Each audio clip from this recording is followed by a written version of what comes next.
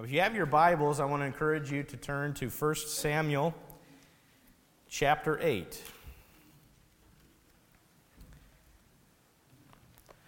We're actually going to be looking at a couple different passages, but starting here in chapter 8. We're in this series entitled Kings. And last week, truly, when we kicked things off with the story of Samuel and this miraculous birth as the Lord provided for Hannah. And now we're going to look at how this people, this nation of Israel, is asking Samuel for a king. And so we're going to unpack that a little bit. Before we begin, I just want to look at Exodus chapter 20 real quick. This will be on the screen. But 2 verses. This is the beginning of the 10 Commandments that were given to Moses on Mount Sinai that were to be given then to the people of Israel. I want you to notice one of the very first things that's said in this passage. It says that I am the Lord your God who brought you out of Egypt, out of the land of slavery.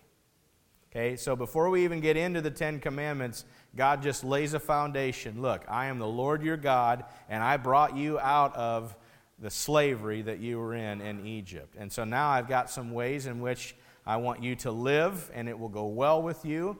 And the first commandment is, you shall have no other gods before me. Okay? It's God's intent that He would be Israel's king. So with that as a foundation, I want to pray with you before we begin to read 1 Samuel 8. So would you pray right now? Father, thank you for the passages we're going to read today. I ask for your blessing and your anointing over our time spent here together in your word. Lord, please use me to communicate your heartbeat, the things you've pressed upon my heart to share today. Lord, may it just be very clear. Help us to be people who are responding to your word, not just listening, but doing what it says and applying it into our lives. And we thank you for this time in Jesus' name. Amen. All right, 1 Samuel chapter 8, starting here in verse 1, talking about the prophet Samuel. The Bible says Samuel grew old, and he appointed his sons to be judges over Israel. Joel and Abijah, his oldest sons, held court in Beersheba. But they were not like their father, for they were greedy for money. They accepted bribes and they perverted justice. Now finally, all the elders of Israel met at Ramah to discuss the matter with Samuel. Look, they told him, you are now old, and your sons are not like you. So give us a king to judge us like all the other nations have.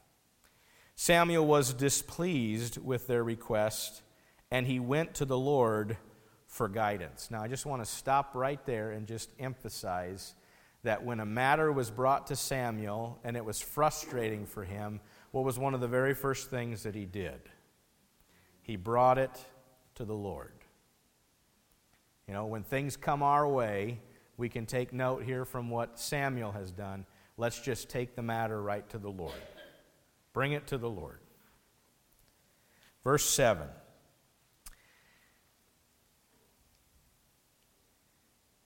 So starting here in verse 6, Samuel was displeased with their request and went to the Lord for guidance. Do everything they say to you, Lord. Do everything they say to you, the Lord replied, for they are rejecting me, not you. They don't want me to be their king any longer. Ever since I brought them from Egypt, they have continually abandoned me and followed other gods, and now they are giving you the same treatment. Do as they ask, but solemnly warn them about the way a king will reign over them. So here's the warning starting in verse 10. Samuel passed on the warning to his people who were asking him for a king. And this is how a king will reign over you, Samuel said. The king will draft your sons and assign them to be his chariots and his charioteers, making them run before his chariots. Some will be generals and captains in his army. Some will be forced to plow in his fields and harvest his crops. And some will make his weapons and chariot equipment. The king will take your daughters from you and force them to cook and bake and make perfumes for him. And he will take away the best of your fields and your vineyards and your olive groves and give them to his own officials. And he will take 1/10 of your grain and your grape harvest and distribute it among his officers and attendants. And he will take your male and female slaves and demand the finest of your cattle and donkeys for his own use. And he will demand 1/10 of your flock, and you will be his slaves. Stop right there. God says, I am the Lord your God who brought you out of the land of Egypt, out of slavery. And now they want a king. And he's warning them, you will become slave to this king. Verse 18, when that day comes, you will beg for relief from this king that you are demanding, but then the Lord will not help you. But the people refused to listen to Samuel's warning. And even so, we still want a king, they said. We want to be like the nations around us. Our king will judge us and lead us into battle. So Samuel repeated to the Lord what the people had said, and the Lord replied, do as they say, and give them a king. Then Samuel agreed, and he sent the people home. Okay? As we stop there, you see their request. You see Samuel bringing this before the Lord. The Lord recognized you need to warn these people, but they're going to go ahead and do things their way. And they want their king. And so then Samuel begins to try to look and search for this king that he's going to anoint. And he was going to lead Israel. And he finds this man, Saul. And Saul becomes the king of Israel. And we'll unpack him a little bit more as this series moves forward. But I want to recognize the fact that Samuel walks through their request, gives them a king, and as Samuel's approaching the end of his ministry and the end of his life, he gives a farewell address in 1 Samuel chapter 12. And if you want to follow with me, I'm going to be reading most of that chapter as well, because I think you can take these two chapters and begin to unpack some application for our own lives. 1 Samuel 12, starting in verse 1, says, Samuel addressed all Israel. He says, I've done as you've asked, and I've given you a king. Your king is now your leader, and I stand before you, an old gray-haired man, and my sons to serve you. I have served you as your leader from the time I was a boy to this very day. Go to verse 6. It says, it was the Lord who appointed Moses and Aaron, Samuel continued. He brought your ancestors out of the land of Egypt. Now stand here quietly before the Lord as I remind you of the great things the Lord has done for you and your ancestors. When the Israelites were in Egypt and they cried out to the Lord, he sent Moses and Aaron to rescue them from Egypt and to bring them into this land. But the people soon forgot about the Lord their God. So he handed them over to Sisera, the commander of Hazor's army, and also to the Philistines, and to the king of Moab who fought against them. And they cried to the Lord again, and they confessed, we have sinned by turning away from the Lord and worshiping the images of Baal and Ashtoreth. But we will worship you and you alone if you will rescue us from our enemies. Then the Lord sent Gideon, Badan, Jephthah, and Samuel to save you, and you lived in safety. So we're starting to list now these judges that would come in to help Israel. And you can actually read about them in the book of Judges. And that's actually what Samuel was doing. He was acting as a judge for the nation of Israel. Verse 12. But when you were afraid of Nahash, the king of Ammon, you came to me and said that you wanted a king to reign over you, even though the Lord your God was already your king. All right, here is the king you've chosen. You asked for him, and the Lord has granted your request. Now, if you fear and worship the Lord and listen to his voice, and if you do not rebel against the Lord's commands, then both you and your king will show that you recognize the Lord as your God.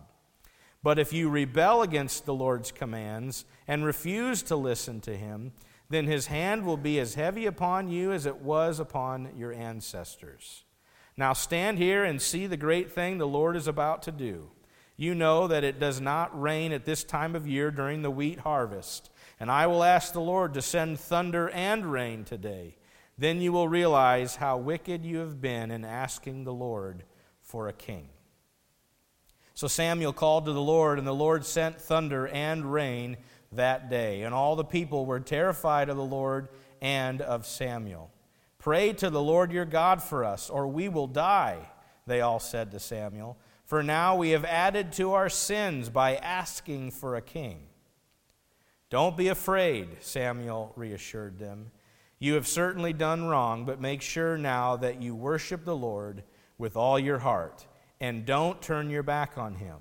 Don't go back to worshiping worthless idols that cannot help or rescue you. They are totally useless. The Lord will not abandon his people because that would dishonor his great name. For it has pleased the Lord to make you his very own people. As for me, I will certainly not sin against the Lord by ending my prayers for you, and I will continue to teach you what is good and right. But be sure to fear the Lord and faithfully serve him, and think of all the wonderful things that he has done for you. But if you continue to sin, you and your king will be swept away." Okay, that's a lot of reading here, but I think it gives you a good idea of the context and what's going on here with the Israelites and with Samuel and their pursuit of a king rather than having God be their king. A couple of different times it's very clear that they are sinning as a nation. And they're asking Samuel for this king, and I kind of scratched my head with this because they're sinning, but yet they're doing something that God foreknew and talked about in the first 5 books of the Bible. And we'll walk through that here in Genesis 17:6. The Bible says, "Kings shall come from you." Genesis 35:11, "Kings will be among your descendants." Genesis 49:10, "The scepter will not depart from Judah, nor the ruler's staff from his descendants." And in Numbers 24, verse 7, it says, "Their king will be greater than Agag." And I'm sitting here going, all right, the Lord's laying this out, and then here the people end up asking for the king, and they're sinning as they're doing this. And take it a step further, there's even a section that's written in Deuteronomy 17 that gives instructions for how the king is supposed to handle his affairs and how he's supposed to rule. And specifically in Deuteronomy 17:14, it says, "When you enter the land the Lord your God has given you, and you've taken possession of it, and you've settled in it, and you say," it says, "Let us set a king over us like all the nations around us. Be sure to appoint over you a king that the Lord your God chooses." So I think God can see ahead. He foreknows what's going to happen.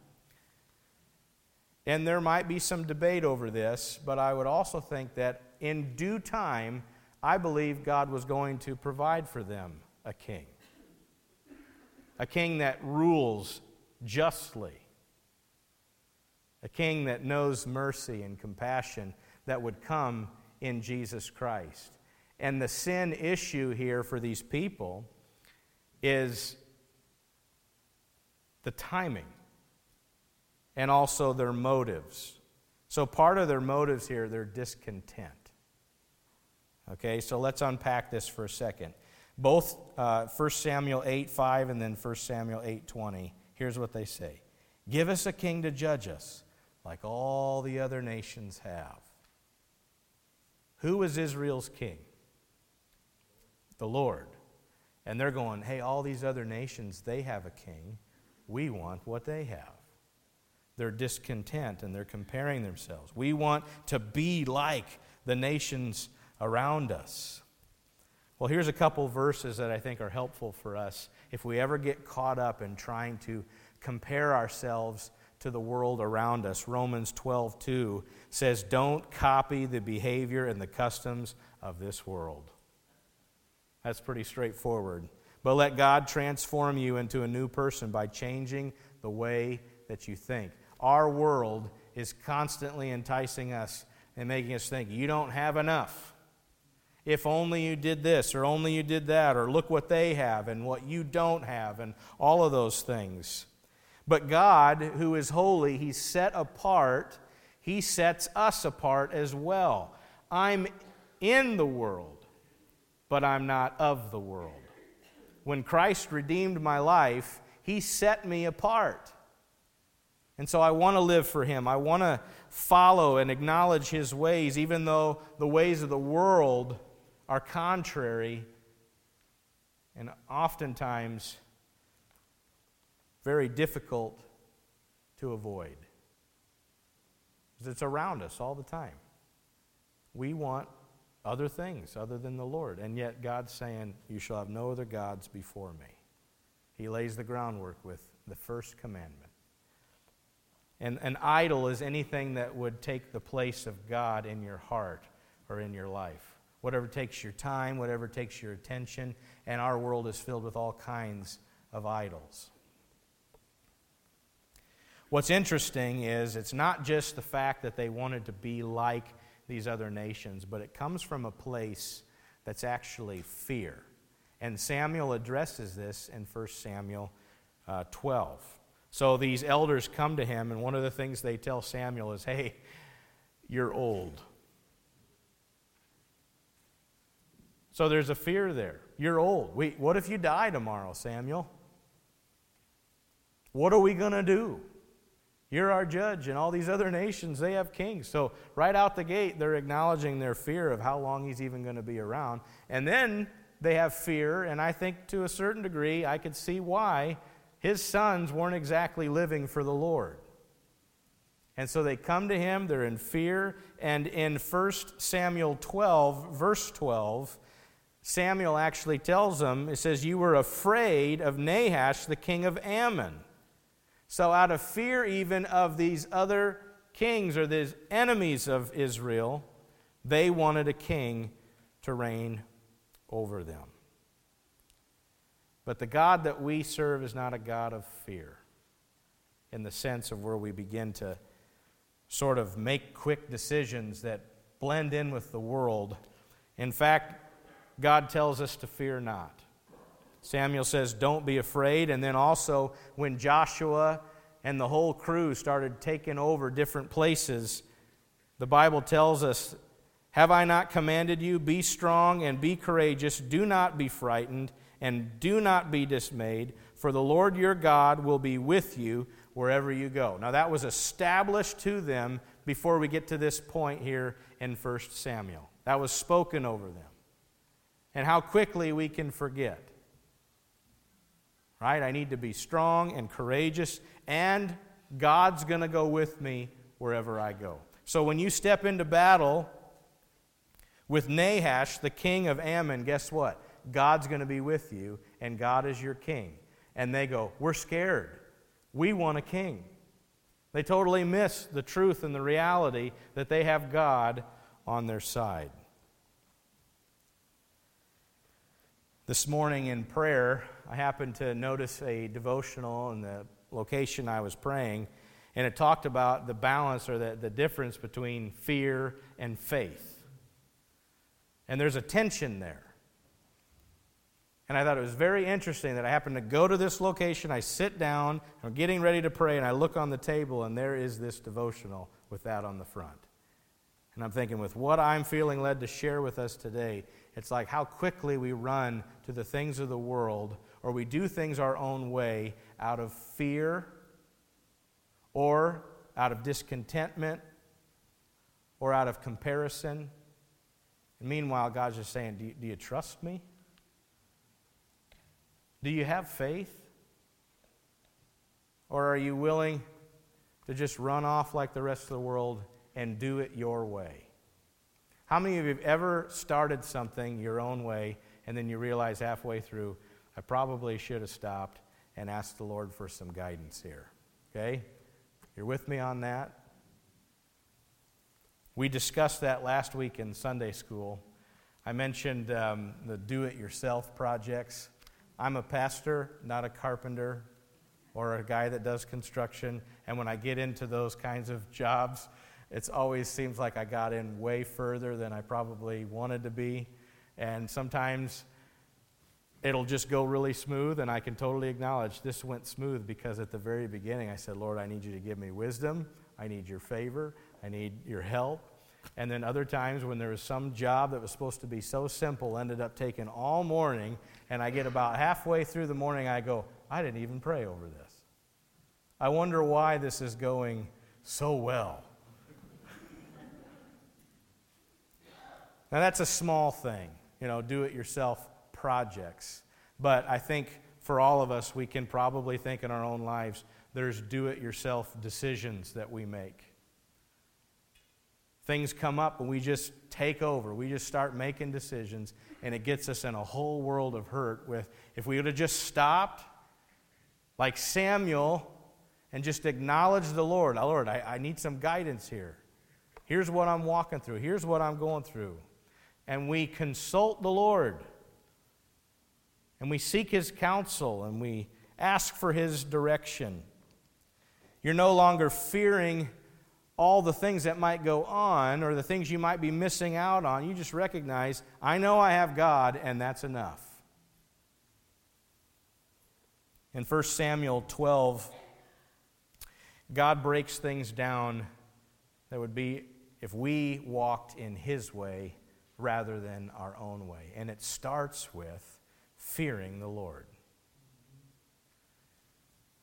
If you look at verse 14, it basically just walks right through this. Fear the Lord, worship the Lord. All these idols that we build up in our own lives, like put those away. Let's just worship the Lord and then listen to His voice. There are all kinds of voices in this world. But as I read from Romans 12, don't copy the pattern of this world. Instead, transform your mind. And you do that by getting into the Word of God, and He speaks to you, and you listen to His voice. And then earlier, when I prayed, I said, help us not to just listen, but then we need to walk out. There's an obedience component to this. If all you did was showed up and you listened to the Word and then you walk out of here, the Bible says you're fooling yourself. That's from James chapter 1. Don't just listen to the Word. Do what it says. And so we fear the Lord, we worship the Lord, we listen to His voice, and we obey His commands. And as we focus in on that, the Lord's blessing will go to those who try to walk in His way. And Samuel addresses and warns about these idols that we chase after. But then he ends it with the memory verse here, 1 Samuel 12:24. Be sure to fear the Lord and faithfully serve Him. And think of all the wonderful things that He has done for you. And I think when we begin to forget about God being faithful in our lives, that's when I think we can get entangled into the things of this world. If Israel won a battle or something big happened, they'd often build some sort of monument that they would be able to look back at and go, that's when God did this, and that's when God did this. And yet, in the midst of all of this, God's saying, I'm the God who brought you out of Egypt. You were slaves. And yet, it's like somehow they forgot. And so while we walk out our faith journey and we begin to do things our own way, one thing I just want to say is we need to be careful what we wish for.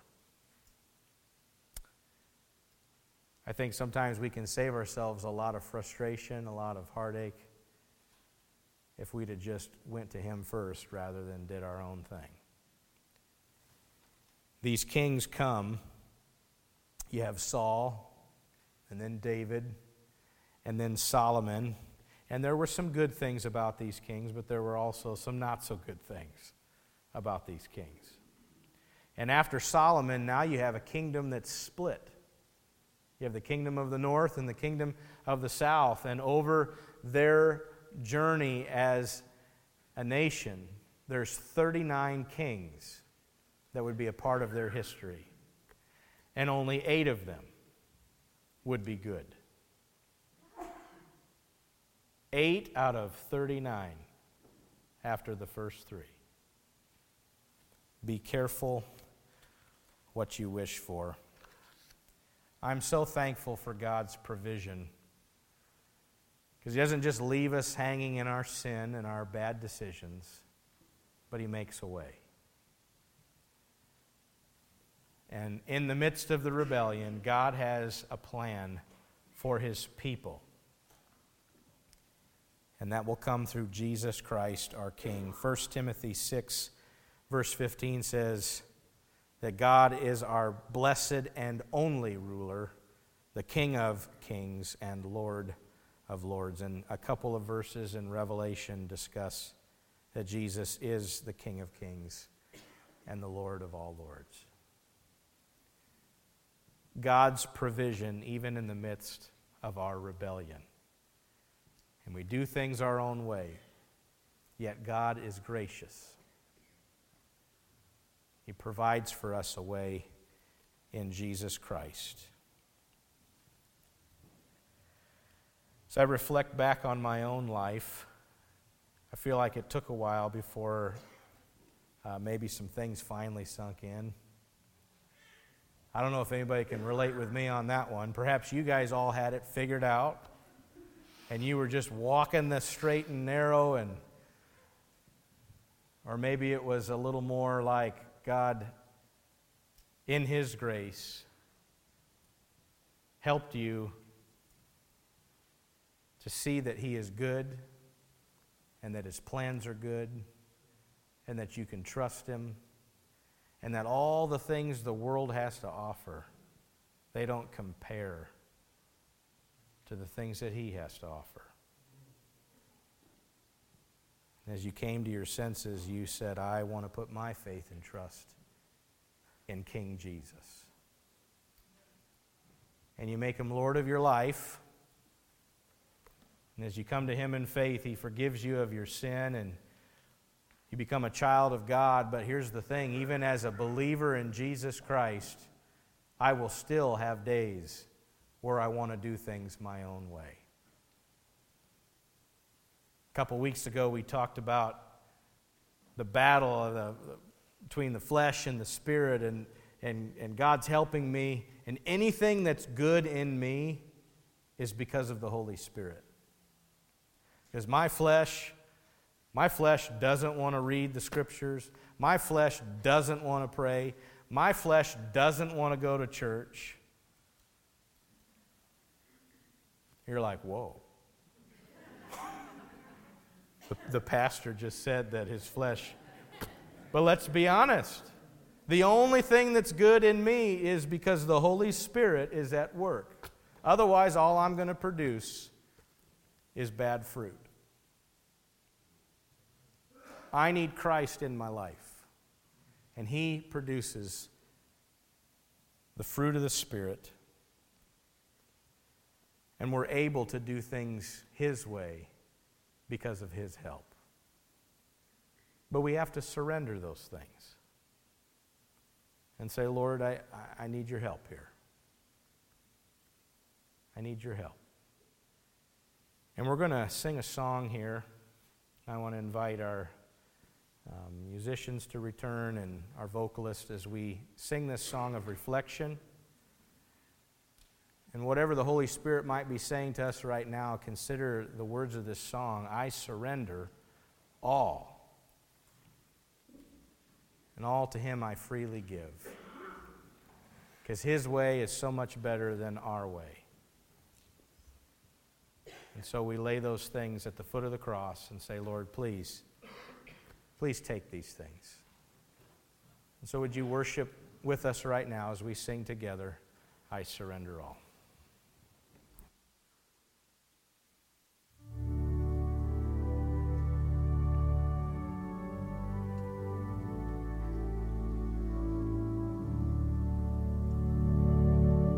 All to Jesus I surrender.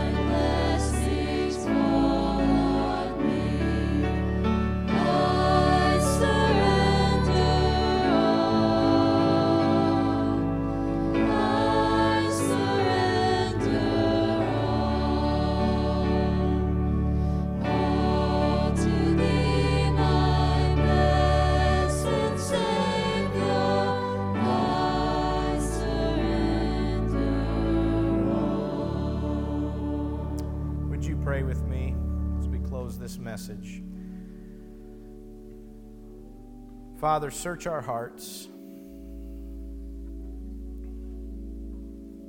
Help us to quit doing things our own way,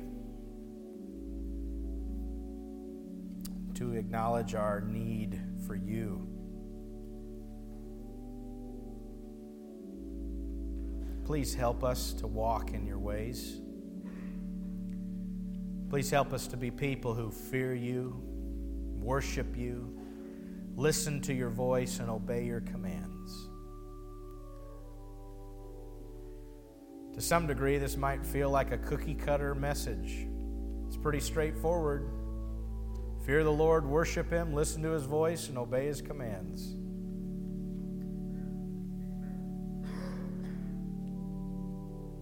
But Lord, there's great power in applying those truths. Your word tells us that in all our ways we acknowledge you, and you will make our paths straight. So guide us, Lord, and help us to trust in you with all of our heart.